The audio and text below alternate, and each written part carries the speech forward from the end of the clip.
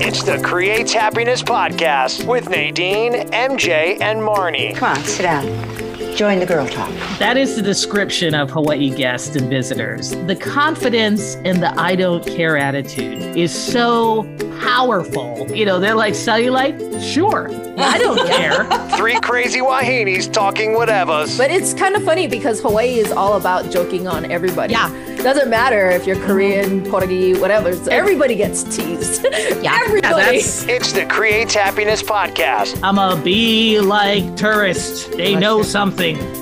Or something. Yeah, they don't care. Available now wherever you listen to your favorite podcast. Tune in every Friday and let us know what you think. If you have any questions, show topics, hit us up at createshappinesspodcast@gmail.com. And that's Creates Happiness with a Y.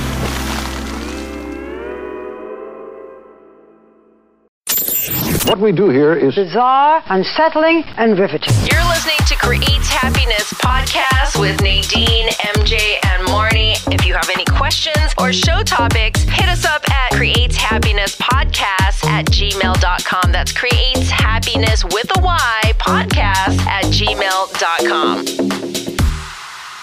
Hey, everybody. Thanks for joining us. It's another amazing podcast of Creates Happiness. That's what we do. I'm Marnie. Yes, we do. And that's Hi, Marnie. MJ. And we're going to talk to you today about everyone's favorite topic, because that is what we all want to know about: Gastric Bypass 2.0. So we're going to be 2.0. talking about going into a little bit more detail about the gastric bypass journey. So as you may know, I'll just to summarize for those of you who are listening to this and weren't aware of the first podcast. So I, Marnie Ramirez, did have gastric bypass many, many moons ago. In fact, I think it was in 2005. So I had a procedure done. It was fairly new. I was one of the newer patients in Hawaii that had it. And basically, you know, you just snip, snap, and you make your stomach a little bit smaller to help with weight loss, because I was kind of like a yo-yo dieter type of person. And basically, it's like I just put on weight very easily if I'm not active. No matter how hard I tried to avoid it, you know, I just kept gaining weight. So I had gastric bypass surgery. It was very successful. I had no complications. I had no previous medical conditions. So the surgery went well. You know, fast forward to today, I have put on, not all of it, but a big chunk of it came back on after I got married. So I got married, had kids, and then I stopped working out. Humans, we, you know, if you are like myself, where the weight gain is easily put on from a sedentary environment or a non-active environment or a lifestyle, you're going to put on weight. And right. You know, those are part of the things that you learn about in the gastric program.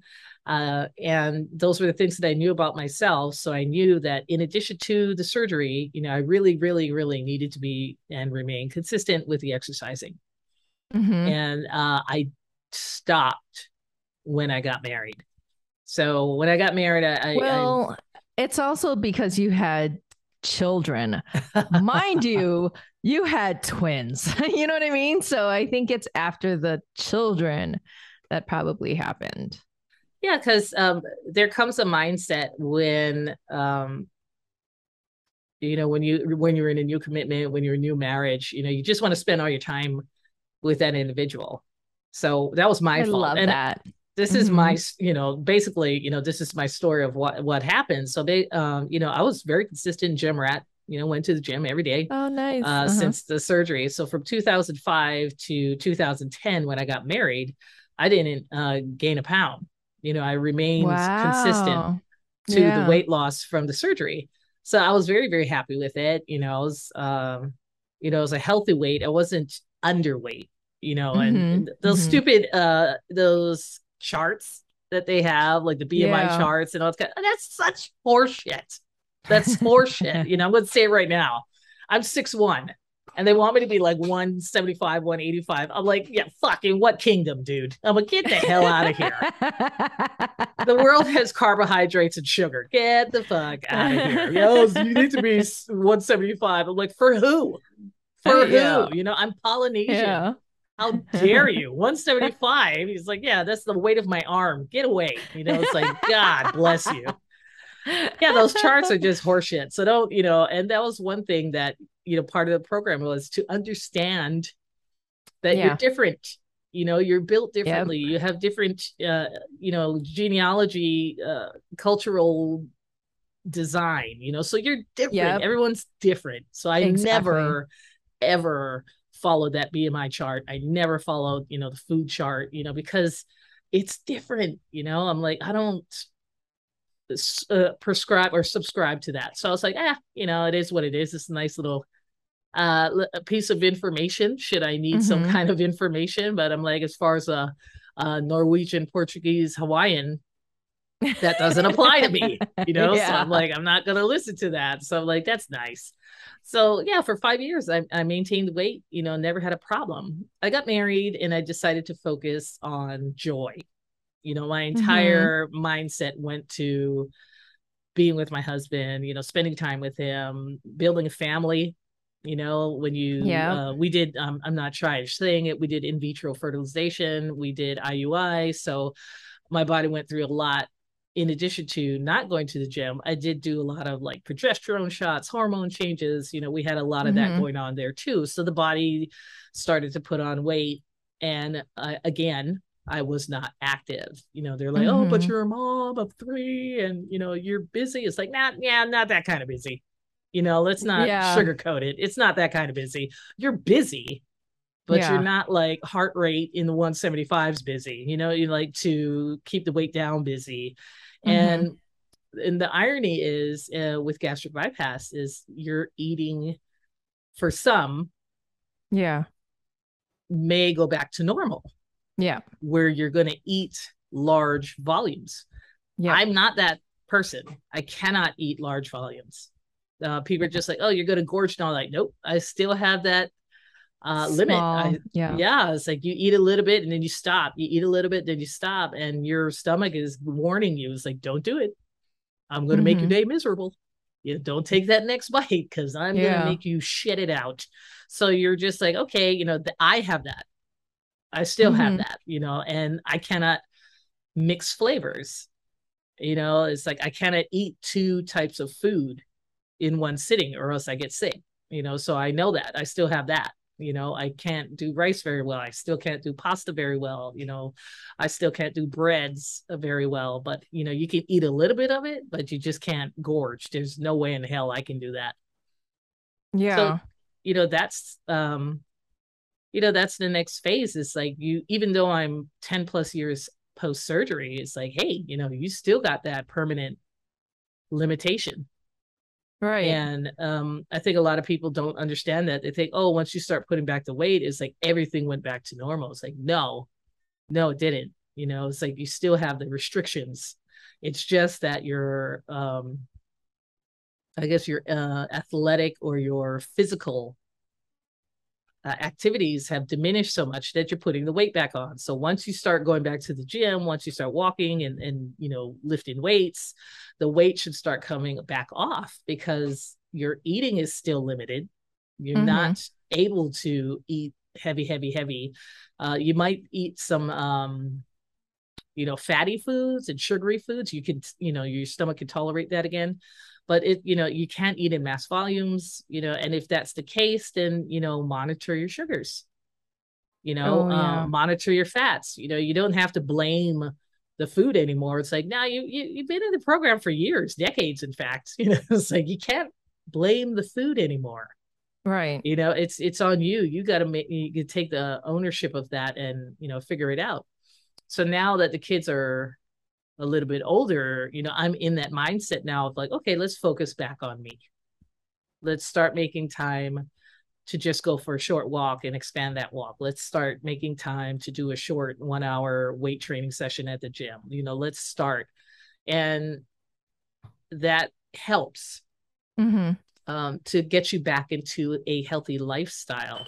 When children are small, you tend not to want to do anything because your focus is on the kids, making sure that they're being monitored and fed and entertained and all that. And then you put the weight on. And a lot of us females who had gastric bypass, we fall into that pattern of, we have the kids and we're going to have to take care of them, this, that. And some women end up becoming anorexic because they're very paranoid of putting on the weight. And because they're already at an eating restriction, they just start eating less and less and less because it's easier to keep the weight off or to lose the weight by not eating.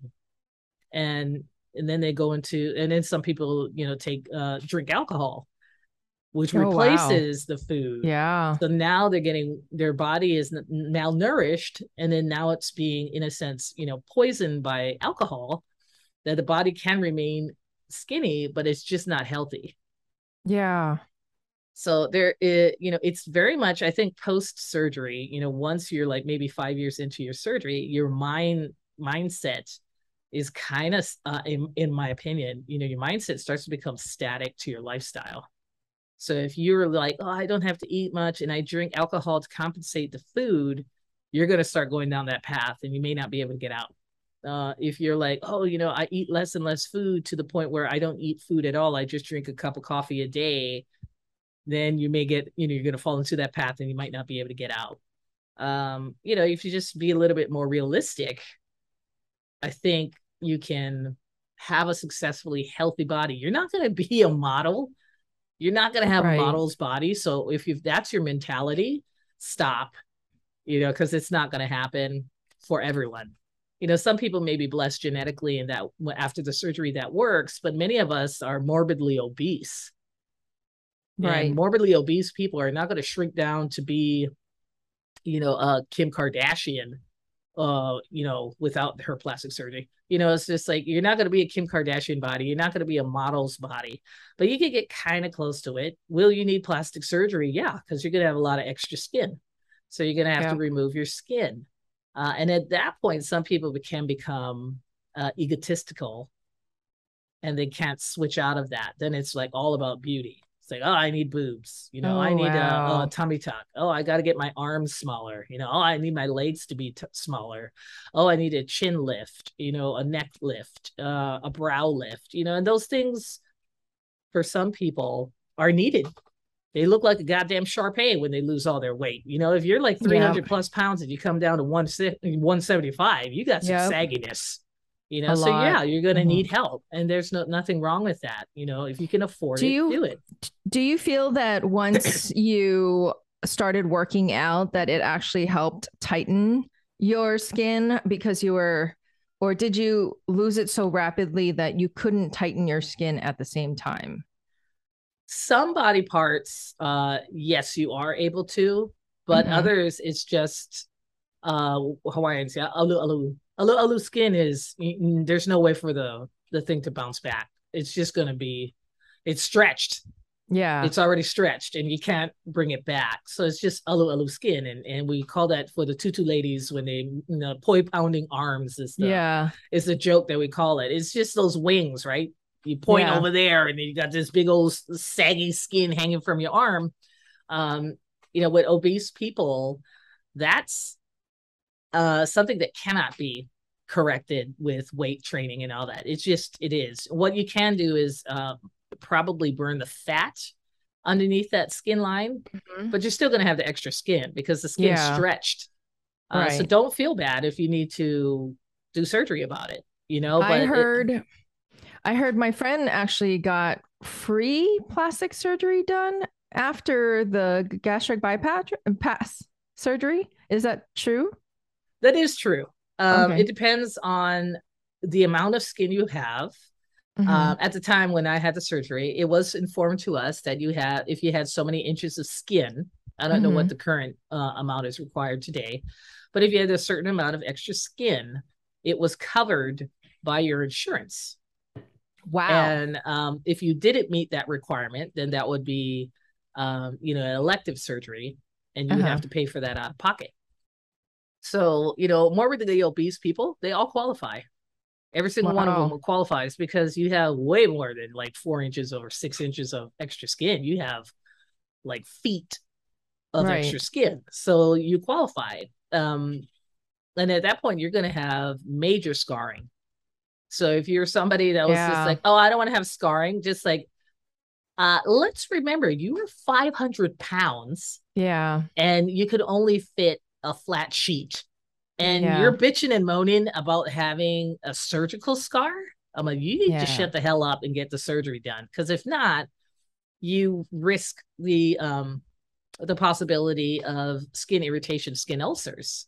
Right. Because remember, our skin is our largest organ. Right. It breathes, it moves, it needs nourishment, and when you have skin just lying on the skin with no air, you have Yeah. skin problems. So it's like, no, you're going to have a scar. So which is it? You want to be morbidly obese, or do you want a surgical scar that's going to fade over time, Yeah. but it's permanent? It's a permanent indicator that you had surgery, and you're going to have to explain that to people. Right. If you're going to have gastric bypass surgery, don't be shy. That's the stupidest thing you could do, in my opinion. If you're going to be shy about the fact that you're getting a health procedure to help you be more mobile, to avoid heart attacks, strokes, diabetes, varicose ulcers. Also, it's hard on your body too, because when you're really heavy and your legs can't support it, your knees give out, your ankles hurt, your whole bottom part of your body is holding up all this weight, so it's really hard on your legs. A lot of people can't walk after a while, so like I feel like that's something that should be, I mean, like that's stuff that happens to your body when you're this big, and when you're losing the weight, it's actually better for your knees and your legs and your feet and your ankles, right? Yes, because morbid obesity, and whether or not it's just past the BMI consideration of morbid obesity or my 600-pound life morbid obesity, Yeah. you are already, the mobility is already diminishing. Yeah. Your mobility is diminishing with the weight, and then as you get older. So a lot of them you see are in chairs. That's why they sit and they just sit down all day. Yeah. And they don't move, and that they're tired. exacerbates. Yeah. And they can't breathe because it's so hard to move your body. And your body is this whole, it's like carrying like a couple 100 pounds of weight and walking. You know what I mean? Like it's really not easy. So if you're a normal human being, the comparison to that would be to be carrying, walking yourself and carrying two of yourself. Yeah. All over. Imagine carrying yourself two of yourselves, and it's impossible. It's hard, right? And your body organs, your heart and lungs, are a limited size. Yeah. So they say your heart is the size of your fist. Your lungs can only, expand and contract so much if you have so much fat surrounding you. It really doesn't have that ability to expand and contract. It's just constantly suffocated. Your joints need mobility, or else you get arthritis and joint pain. So there's those are majority of the reasons: high blood pressure, diabetes, shortness of breath. Those are the reasons why a lot of obese people come in for the surgery and assistance, because A, they want to live, and B, whatever they're doing is not working. So they need some type of intervention that hopefully will remain permanent. And that's where the program comes in. You said it comes with like psychological, like a psychiatrist or a psychologist that you have to actually talk to. And then does that also continue after you get it done? So do you have, okay. And how long does that last? As long as the patient needs it. The great part about a comprehensive weight management program that I am a part of, and even though I had the surgery years ago, I'm still part of that program, is they want to follow you long-term. They want you to remain successful. They want you to remain off the medication. They want you to live a healthy life. So when you start to falter and you find yourself putting the weight back on by default behavior, whether it's eating the wrong foods again, eating too much food again, or not exercising, they have a dietitian and they have a psychologist that you see for guidance. You're like, hey, I'm slipping again. I need help. Yeah. And sometimes, we just need that little boost to remind us to get back on track, and I think that's amazing. Yeah. Yeah. You need that. You need that help. You need that sometimes when you slip, especially because not everybody has that. And to have that available for you, that's great, Because a lot of people look at weight gain or obesity as a disease, much like alcoholism, much like drug addiction. That's true. They're terming it as a disease because the mind cannot stop whatever it is that generates it's an addiction. So it's addiction of food. It's an addiction to lack of mobility. It's just like, I know what I need to do, but I just, my body or my mind keeps telling me, don't go to the gym. Don't go for that walk. I'm tired. I don't want to do it. Yeah. Yeah. Or you deduce yourself out. It's like we always, obese people, we tend to deduce ourselves out of what's right very easily. We'll easily find an excuse not to go, like, I don't want to get sweaty, or I have nothing to wear. And, sometimes we don't. And then it's like, I have nowhere to get there, or, I don't want to be seen. So it's just like, ooh.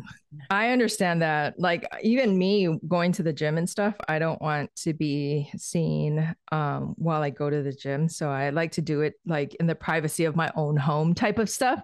So I understand that. And sometimes I tell myself, like, I don't go to the gym, right? I don't work out. And the only thing I do is I find fun in things I like to do, like hiking. So then I'll go and push myself to go hiking once a week or something. Just because I feel that that's an excitement for me, something new to see, something, and actually, if you find a reason, like walking my dog, because my dog is a large breed dog, and he needs to run. So I feel that he needs a lot of exercise. So I actually walk him twice a day. And after you told me about, your keto journey, when you was telling me that after you eat, you should go and walk for 15 minutes because that lowers your sugars. I've been doing that. So I'll eat breakfast and I'll take him for a walk, and then I'll eat dinner and then I'll take him for a walk, just so that I can, you know what I mean? So that I can keep the sugar levels down because of what you told me. And so, and I do it because I have a reason. I have a dog that needs to be walked. You know what I mean? And I like taking him for a walk. And so then it helps in that situation. If you have a reason to do it, like even your children, if you think your children, is gaining weight and you want them to, then go and play with your children, Yeah. Take them out of the house. I think a lot of what paralyzes morbidly obese people or people who gain weight is our anchor, which is our home. Yeah. We don't want to leave it. We're just constantly like, I worked all week long. I'm tired. I just want to stay home. That's my big excuse. Sometimes I got meetings. I don't come home till like 11 o'clock at night, or I have a performance. I don't come home until like midnight. I'm not looking at going for a walk. You're nuts, right? And then what do? I sleep in the morning because I'm tired. And when I wake up the next day in my head, I'm just like, I had a really long week. Fuck exercise. I have no desire I feel that to exercise. Sometimes too. Then you go on TikTok and you see all these people get out of your house and exercise. I'm like, oh, shut up. Just shut up. Flip, you just go to the next video. But that's the key, right? It was consistency. The gastric bypass journey is all about consistency. It's all about changing your lifestyle. And when you do it, you can become successful. And that's, if you have no surgical complications, which I got fortunate I did not have. There are others that suffer surgical complications. They have leakage, they have ulceritis, they have bowel or intestinal twisting. There is complications to gastric bypass. It's not simple. It's not like, oh, you got a easy, weight loss program. It's not easy. It's a permanent, difficult decision. And if you're just one of those people that do not do well with the surgery, it's for the rest of your life. They cannot fix it. If those things happen, they'll try their best to fix it. But the bottom line is your body is not designed for that surgery. But we didn't know until after you had the surgery. Exactly. So unfortunately, it sucks to be it sucks to be that person. I have a cousin who struggles with it right now. He had gastric bypass. He was massive. And then he lost the weight, but has some complications, and he's a young guy. Yeah. But the weight loss surgery was successful. Yeah. But it did come with medical complications. And that's the reality you have to live in. And for those that are considering the surgery, just keep talking to the program. If you're not in a program, get in one, because there's no one answer. A surgeon is a surgeon. That's all they are. They're a surgeon. They're not the dietitian. They are not the psychologist. They are not a practitioner nurse. They're not those things. They're the surgeon. Their job is to do the surgery. Before and after, they'll give you advice, but it's very focused on the surgery. Yeah, that's true. Not you before and after. I'm like, it's kind of limited to that. Their whole purpose is to make sure you have a successful surgery. Yeah. And then they branch you out to others within the program that will help you with the other needs, like how to eat, how to deal with the weight loss, how to deal with social environments, how to cook, how to purchase things, how to fund weight loss. And that's another thing. You got to fund your weight loss, because you're going to have a dramatic change in your size. You're going to have a dramatic change in your eating. Yeah. And you have to learn that. And you're not going to learn it in the program right away, because you're not living it. Right. Once you start living it, that's when all the questions start popping up. Like, oh, what do I do about, clothes? What do I do about, plastic surgery? What do I do about cooking? What do I, I don't live alone. I live with my family. Right. How do I merge these two lifestyles? All these things come up post-surgery. We try to plan for it ahead of time, but that's only if you, the patient, are open with your information. Yeah. Doctors in the program are not goddamn mind readers, you fucking mutt. So open your mouth and tell them. I'm so sick and tired of people being shy and embarrassed and withholding information. It's like, then you will fail or you will struggle. It's one or the other. I'm like, be open with your goals, be open with your questions, be open with your concerns. But if you're going to make this, I also think, like, if you're going to make this decision to change your lifestyle, you have to change your lifestyle. Like, I don't think like you should just do it just to lose weight quick. I think you should do it because you're gonna make the change. You're gonna eat better. You're gonna take, you're gonna take the time out to walk every day or whatever's. I just feel that it needs to be if you're gonna make the decision, you need to make the decision to change your life. Yeah, because the weight, that's absolutely true. That applies to everything, from finances to professional goals to academics. That applies to a lot of disciplines. But with gastric bypass, that's why you go into the program ahead of the surgery. Right. So you are aware of your commitment and your requirement. You have the surgery, then you maintain your presence with them post-surgery. You go to all the follow-ups and all that stuff, and you're reminded and continue, because after the surgery, it is such a different world. Yeah, it is such a different world that you're just like, whoa, what the hell? It's like, how do you navigate through these things? And guess what? You're the only one in your family that did it. Yeah. So there's no one with experience ahead of you saying, oh, this is how I did it, or this is what I'm like. When I had the surgery, it was new.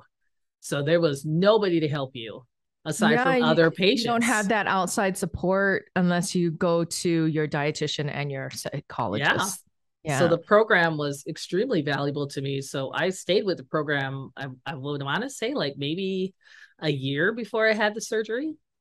And I was the fifth person. Maybe you should start a support group for gastric bypass. No, seriously, wouldn't that be cool? Like, everybody get together and they talk about like their journey and what's difficult for them and how they're overcoming stuff, and like how everybody's doing their own journey, but they're still helping each other out, and they have that support system, like a buddy.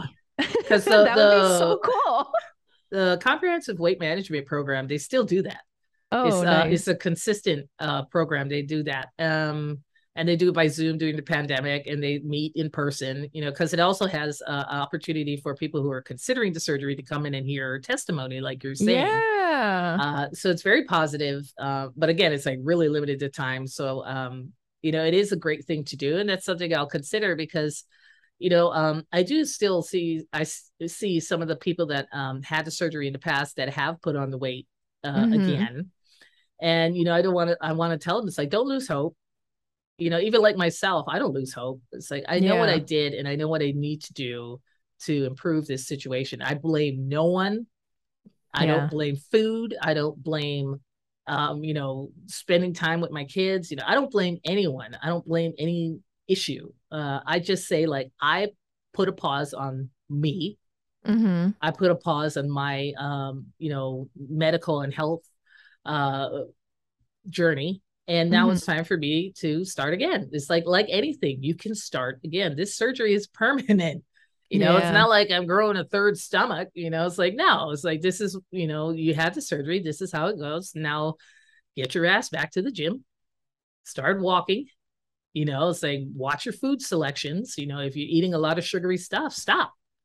If you're eating a lot of fatty stuff, stop. It's like, just pay attention, start paying attention.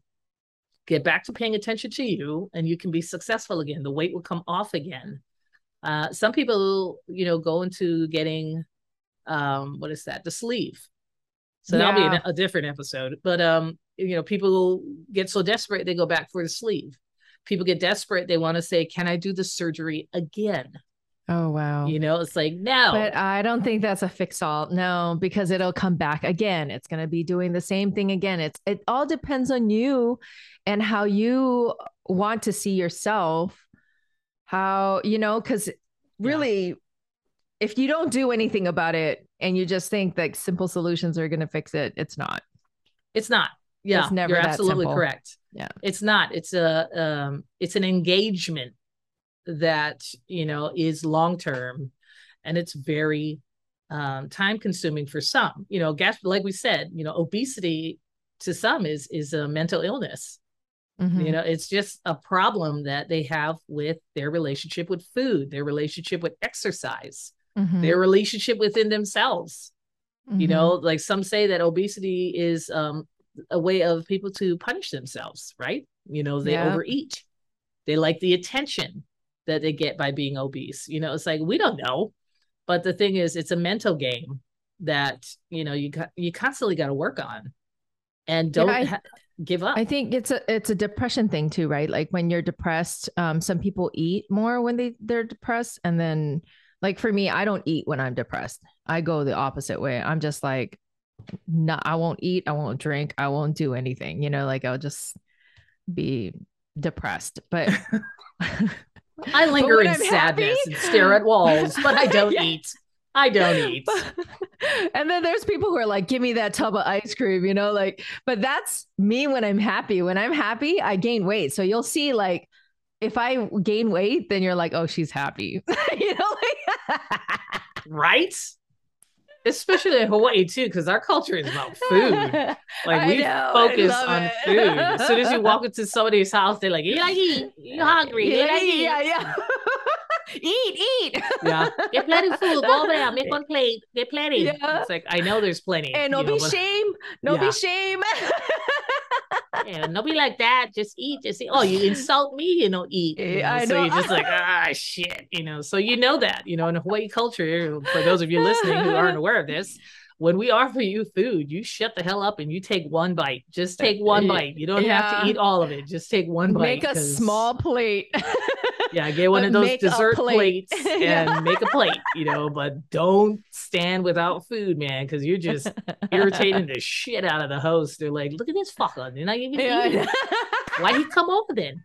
Nobody hear you talk. I want you to know how you like my dip. So we're like all picky. Oh, man. But the thing is, Hawaii's got the best food. Yes. Hands Hawaii down. When you go to the potlucks in Hawaii, damn, their food is the best. That is Their so food true. is the best. Oh my God. I just love Hawaiian potlucks.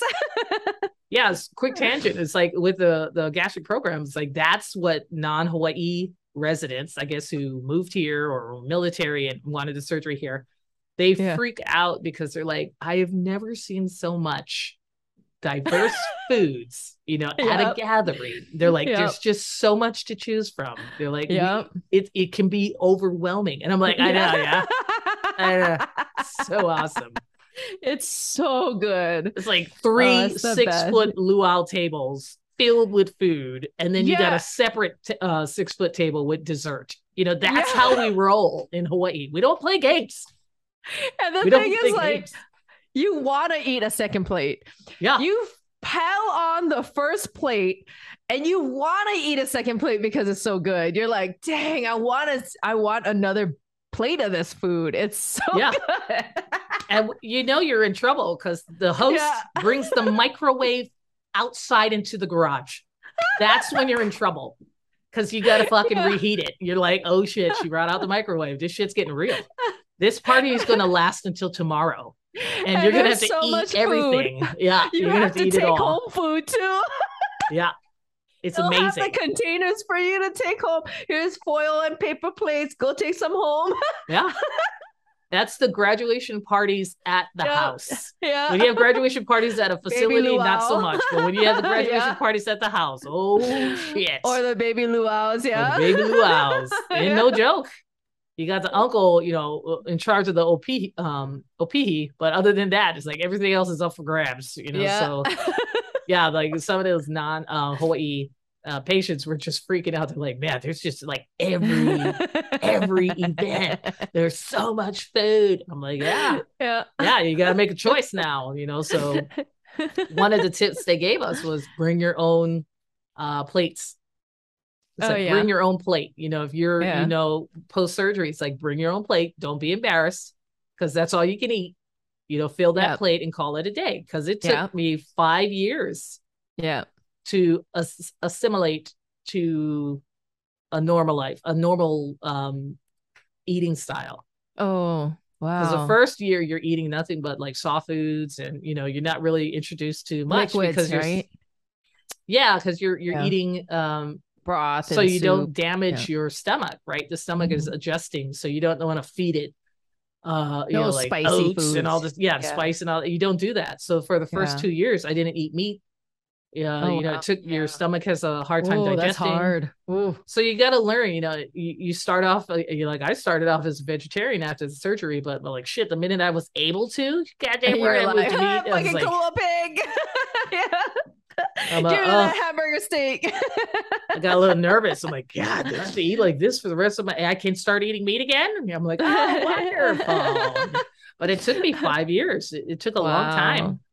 Wow. And then, you know, the next 5 years was my commitment to the journey, which is why I didn't, you know, gain the weight. And then your body does, and I don't know if people know this, is at a certain point, your body plateaus to what's called a natural weight. So you're gonna, so if you're obese and you drop down to like 175, 6'1" and 175, the lowest I was 195. Oh, wow. And I was really skinny. And you look good. It looks great, but it's non-sustainable because your body's still in shock. Yeah. Right? It's still adjusting to the surgery, adjusting to the change. And then your body starts saying, okay, 195 was the lowest you got. Then your body's saying, okay, this is not healthy for you right now, you know, for your lifestyle, for whatever it's like, or your age, you know, your body's just saying, you know what, you're not meant to be 195 naturally without excessive dieting and exercising and all that. It's like, you're not really going to stay here. So I moved up and I landed at 225 and I was happy. Oh, wow. I had no issues with being 225. Of course, you know, your physician is like, you're still considered obese on the scale, the BMI scale. I was still considered obese.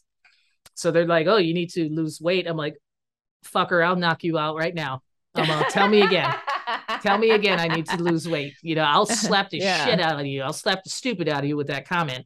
It's like, I went from 380 What? Down to 195, and you're telling, and I plateaued at 225, and you're telling me I'm too fat, even at Oh, 225. hell I'm no. like, you can No. kiss my dimpled ass. I'm like, I have no time for your stupid medical decisions right now. You're so funny. Yeah, I'm like, I still had, cottage cheese legs. I still had the loose arm skin on the arm and all that. I'm just like, who are you to come in and say like this scale, Yeah. this antiquated, outdated, unethical scale is telling me that I'm still fat. And when you looked at me at 225, I didn't look fat at all. I'm like, I didn't feel fat at all. I may have, my arms and thighs were a little big, but fuck it. There was extra skin. And, it's just the way my, I want to say ancestral body was meant to be. So I didn't have any apologies to it. I'm like, hey, fuck off with you. I'm like, I'm not going down to 195. I'm like, that was too skinny. Even I was like, what the fuck's going on? This is crazy. I'm like, I hope I got nervous. I'm like, I hope I don't continue to lose weight because this looks like awful. Yeah. But, so I'm just like, hey, your body will plateau at some point. And accept that, embrace that for a while, let your body heal at that weight, and if you maintain it, if it plateaus itself for years, like that's your healthy weight. Yeah. And then when you're ready and you want to start taking it down a little bit more for whatever reason, then go ahead. But, don't fixate on what I call was the shock weight. Yeah. Is when your body was in shock and it dropped you down that low. Because that's what happened, right? You cut your stomach, right, and then your body goes into shock and it shuts down, and then you don't bring in as much food, right? Because your stomach is the size of a golf ball, so you're not bringing in more food, so your body's in shock, and then on top of that, you're not getting nourishment. So of course you're gonna drop down to skin and bones. Yeah, once that heals, that's when the weight comes back on. And don't panic, don't be like, oh God, I'm gaining weight again. It's like, are you still exercising? Are you still watching your food? Then guess what? That's your body's way, a natural way of saying, that was a little too much for you. Let's bring you here. And it stops. It does stop. People panic like, oh, it's just going to keep going up. I'm like, no, at some point it stops. As long as you maintain your lifestyle, it will plateau. Right. And let your body heal. Stay at that weight for a little while. And then once you're healed, then, figure out ways to lose that extra 20 that you're so desperately wanting to lose. Then you go find another way to lose that 20 by extra exercise or adjusting your food intake or food choices. But don't panic. It's like you're not a Kardashian. You're not a model. You're not a movie star. You're not anyone in any industry that requires you to be so goddamn rail thin and perfect. You came to this program for help. And you were successful just to be healthy and to be able to be mobile. That's all that matters. Like, that's really every pound loss is a success, and some people were like frustrated, like their genetics, and they're, that's another issue. Is genetically, you may not be designed to be highly successful with the surgery. And there are people that have that problem where they thought that, oh, the surgery will help you lose the weight. It's like, unfortunately, it was your genetics. Something about your makeup, how you developed into a human form, is in such a way that this surgery would not apply to it. And could they find that out before they did the surgery? I want to say they should have. And then maybe this option was to see how that could change it. Yeah. That's all I could think of. It's like, okay, maybe they were aware, like, oh, you have this gene, it's not gonna, and it just makes you gain weight or maintain the weight or whatever. But, maybe if we do the surgery, it could correct that and you may be able to lose the weight and keep it off. So, some people take the surgery and then it was successful because, again, the shock weight, the body going into shock. And then it creeps up and then it keeps creeping up and creeping up. And then finally they're back to the normal state, but now they have this permanent surgery. So it's like, oh gosh, that kind of sucks for them. They didn't get the goal that they wanted, but now they have this diet restriction or consumption restriction for life, so it's like, okay, well, that stuff, I guess it's per patient. So I can't say that it is across the board, but it is per patient. You really got to talk to your physician about that prior to the surgery. And of course, it is your choice. You can't blame anyone. If you go in for the surgery and it doesn't work, don't blame anyone. You can't go under the knife unless you approve. You made the choice. It's like, yeah, I want to have this surgery. Right. So it's like, again, that's when they would go into the sleeve. You have all these other options to do it. But, I did the actual Roux-en-Y, and, to date, it was successful. And then now it's my turn to get active again. And I think once I start being active again, I may see the weight come off again, but it's up to me. It's completely up to me. Right. So I have to work on that, because if right now, if anybody's curious, and fuck you for asking, but I am at 334. I'm 334 pounds, 6'1", 334. Oh, right now? Okay. Right now, currently right now. And, my goal is to, correct that. Like we said in previous podcasts, I'm doing the keto prescription, and it's not for weight loss. It's for lifestyle change, like how to eat better, do this, that kind of stuff. Insulin resistance specifically. I'm not insulin resistant. My daughter is. So I went into the program specifically for her.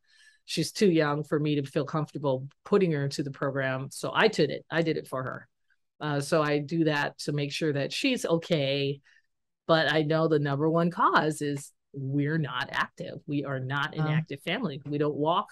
We don't go to the gym. We rarely go to the beach. We go to the beach on the weekends, and it's my husband, not me.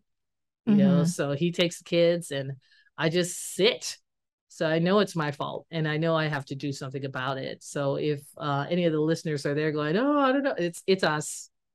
It's us. It's no one else. It's us. We need to get up and do the work, and we don't want to. Yeah. So the weight's coming on, and no matter how much, cucumbers you eat, you have to balance it with activity. You have to balance it. When you eat now, I noticed, because when we went out to eat, that you don't eat a lot of food. Yeah, I don't. It's just that you're not mobile. Is that? Yeah. Okay. Because it's like we said, the food consumption is limited.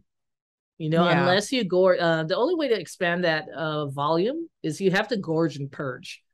So during your post-surgical procedure, there have been people, and again, that falls back to the mental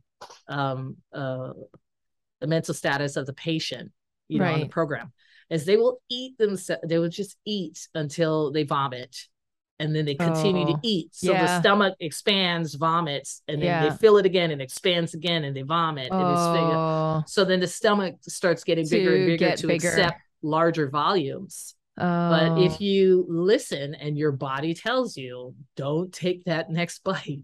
If you don't listen, you will hurt. You will physically hurt if you take another bite that you should not take. I'm more that person, because I'm not into sweets. My sister is the opposite. She had gastric as well. And she's way skinnier than me. But my sister's a different story. She's a different story. You should send me her picture, because I don't remember what she looks like. Oh, but, yeah. She was bigger than me. So she went through gastric. Oh, she was bigger than you, and then she lost a lot more weight. Yeah, my sister had what's called the apple body. So she had skinny arms and legs, and she had a big torso. So she was more of a diabetic risk. And she loves sweets. My sister loves sweets. Even till today, she loves sweets. But I don't think she minds me saying this, but if she doesn't, she'll yell at me. But she did have, an addiction. Yeah. And when she had the surgery was successful, but then her addiction kicked back in. Oh. And so she was able to stay rail thin, like till today. The only thing that's makes her look a little on the heavier side, or a little like chubby, is her skin. She never had surgery. So she has all that skin still attached to her torso. The minute she gets plastic surgery, that she'll be real thin. But hers was she always had skinny legs and arms, so she never had that bulginess. And then her torso is super skinny. She just needs to remove the skin. But she kept it off, and then I think her addiction helped her stop it. And then she was like that for years. And then now as an adult, she was so, now today she's so patterned to that style of limited eating and then doing the other stuff, Mhm. that now that she's done with the other stuff, she's still patterned to that limited eating. Right. So my sister eats salads and fish like nobody's business. Wow, And that's I don't. amazing. Yeah, It's like, yeah. but she loves her sweets. She'll You eat know what? candy. I remember I went on like this diet where I would take a rice bowl. You know how rice bowls are really small? And I Mhm. would just fill that and that's all I would eat. So, because my friend told me your stomach is the size of your fist. If you eat a lot, then you're just expanding your stomach, right? So, like, I used to be able to eat a whole plate lunch by myself. You know what I mean? And then so I started to break it down to like 1/3, and I would only eat 1/3 of the plate lunch. And it shrank my stomach so that I wouldn't eat as much anymore, you know, like because before. And as you get older, your hormones are different. So you start Yeah. to like gain more weight, and you know, like even if you walk and all that kind of stuff, it's just really hard to keep the weight Naturally. off, you know what I mean? Naturally. And I used to have like such a high metabolism. I could eat a whole pizza by myself. I could eat all this kind of stuff by myself and not gain any weight. But getting older, like I noticed that I'm gaining the weight because I'm eating like I used to eat. And so now I just like take that little rice bowl and I just fill it with whatever I want, you know what I mean? And I'll just eat that rice bowl. So I'll limit myself now. And it does help. It does help a lot. That's what Yeah. And I think that from what I remember, the stomach is the size of a football. The heart is the size of a fist. The portion that you eat should be like your meat should be no bigger than the palm. Oh, okay. That's the healthy balance or, portion that they would say, again, from the bullshit, scale. Yeah. I don't like that one. But what also works now is as we get older is the intermittent fasting. Yeah, I do that too. So that helps too as we get older because we tend to eat more and more. So they're saying and it's in keto prescription too. It's like you gotta give your body a break. They said that actually is very healthy for you. Intermittent fasting is very healthy for you because it's letting your body break down all the things that you consumed in a way that is somewhat conducive to your body development. So you have so your body just needs time, but we just keep feeding it. Yeah. So it's like, and everybody is different. You could do an 8-hour fast. You could do 12. You could do a 16. It's up to you, but you're not supposed to do it forever and ever. Amen. Yeah. You can fast for a week and then stop. Everybody's like, oh, I'm fasting. How long? Oh, it's been 3 months. I'm like, you're an idiot. Yeah. That's kind of, excessive, because I can't even imagine, but some bodies are able to do that. So to that, I say, if it works for you, great. But if it doesn't, don't freak out. You can do it every now and again to give your body a rest and then go back to normal and then intermittent fast again and then give your body a rest. You don't have to make it a sustainable decision, but it's there. Yeah. When you start feeling bloated, fat, or you feel like you put on too much weight, intermittent fast. Yeah. And then you realize like, I guess I'm eating too much. Yeah. And your body's telling you you're eating too much, slow down, or I need time to digest. And then once I'm done digesting, let's go back to normal. That's kind of the conversation. Yeah. It's great. But that's a little bit of, the post surgery, at least the first 5 years or such, this is a process. This is a very big process. That's why we did this it's a podcast. Big commitment too, right? It is. It's for life. It's not. And if you do gain weight, don't feel that it's the end. Because you can still that surgery is permanent. You could still utilize it. It's still there. It's just you need to figure out what you're doing wrong and then make that correction. And if it is, the end of the road with the surgery, then it's the end of the road with surgery. I can't answer that for you. Only you can. But in the meantime, it's like, don't give up. If you fell and you feel like you're not being successful, go back to the program, go back to the workshops, go back to the follow-up meetings and all that, and start listening. Something might resonate with you and go like, shit, yeah, I'm not doing that. So I need to go back and do that. And then you look at your house and you look at what you have in it. Do you have a lot of sweets? Get it out of your house. You got a lot of fatty foods, like get it out of your house. Do you have free time and you're just sitting in front of your phone watching TikTok? then get out of your house, just get up and get moving. Exactly. Yeah, that's what I think too. There's still hope, and if you're looking at, finding another surgery to replace the surgery, don't, my thought to you is don't, try and revisit the program again. And if you can't commit to that, review of the program again, go back and do the program again. It's like, keep going back to the program, because it's a mentality thing. You're choosing not to accept that data, that information, that knowledge to make the changes necessary for you to have a permanent lifestyle. And you're just focused on the surgery. Just keep going back to the program, and if something's going to click. Yeah. And when it does, then you realize like, oh, I didn't need the surgery. No, you don't. For some people, no, you don't. Other people, it may work, but I don't know. But give it a chance, give it a shot. Go back. It's like this is a part of our lives that we can go back. Most things is just now moving forward. With this surgery, you can go backwards. You can go back and start again. It's like, just figure it out. Yeah. So hopefully this information was helpful, because I've been rambling on for about an hour now. So I'm like, oh shit. I'm like, wow, I'm yapping like nobody's, business. This is a TED Talk, by the way, where I'm just going to change my background. It's going to say TED Talk and not Creates Happiness Podcast. From me to you. This actually helped out a lot. I mean, I understand it more. And for me, I don't really need it. I've known of certain people who have done it. And a couple of the people I know, one girl, she did not gain back all the weight, but she did gain back a bunch of weight. The other girl, I don't know how she's doing right now, but I do know that one of the things that was happening was the hair loss that they were experiencing was hair loss, and it was hard for them to grow hair. So like my one friend, she actually had to put extensions in her hair because it wouldn't grow past her shoulders. So, yeah. But I think that's the individual. There's a nourishment issue there. Yeah. So maybe she needs to take a little bit more supplements or something, but that, that requires more details. Yeah. That's when they start digging into themselves. And look at holistic means for that too, because sometimes, traditional Western medicine is not the answer for some of these ailments. Yeah.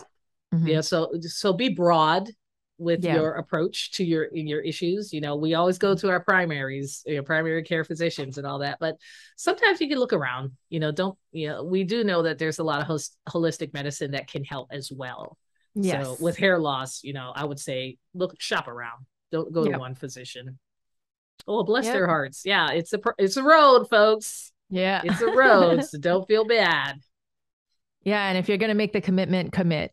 And if you're thinking about it, away from it, email us. We'll be happy to answer. I can answer whatever I know, and help you guys out with your journey, because it's right now it's so readily available. So if you need more data, you need more reasoning, you just ask questions. And we're one of those resources.